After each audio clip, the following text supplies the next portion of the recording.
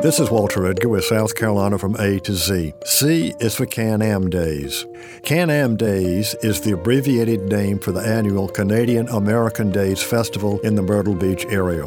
The Myrtle Beach Chamber of Commerce began the festival in 1961 as a means of attracting vacationing Canadian families during their annual winter school break.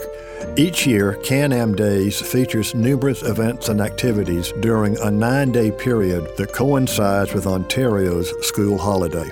They include tours, concerts, tournaments, and unique events such as the International Kite Fest and the Little Olympics.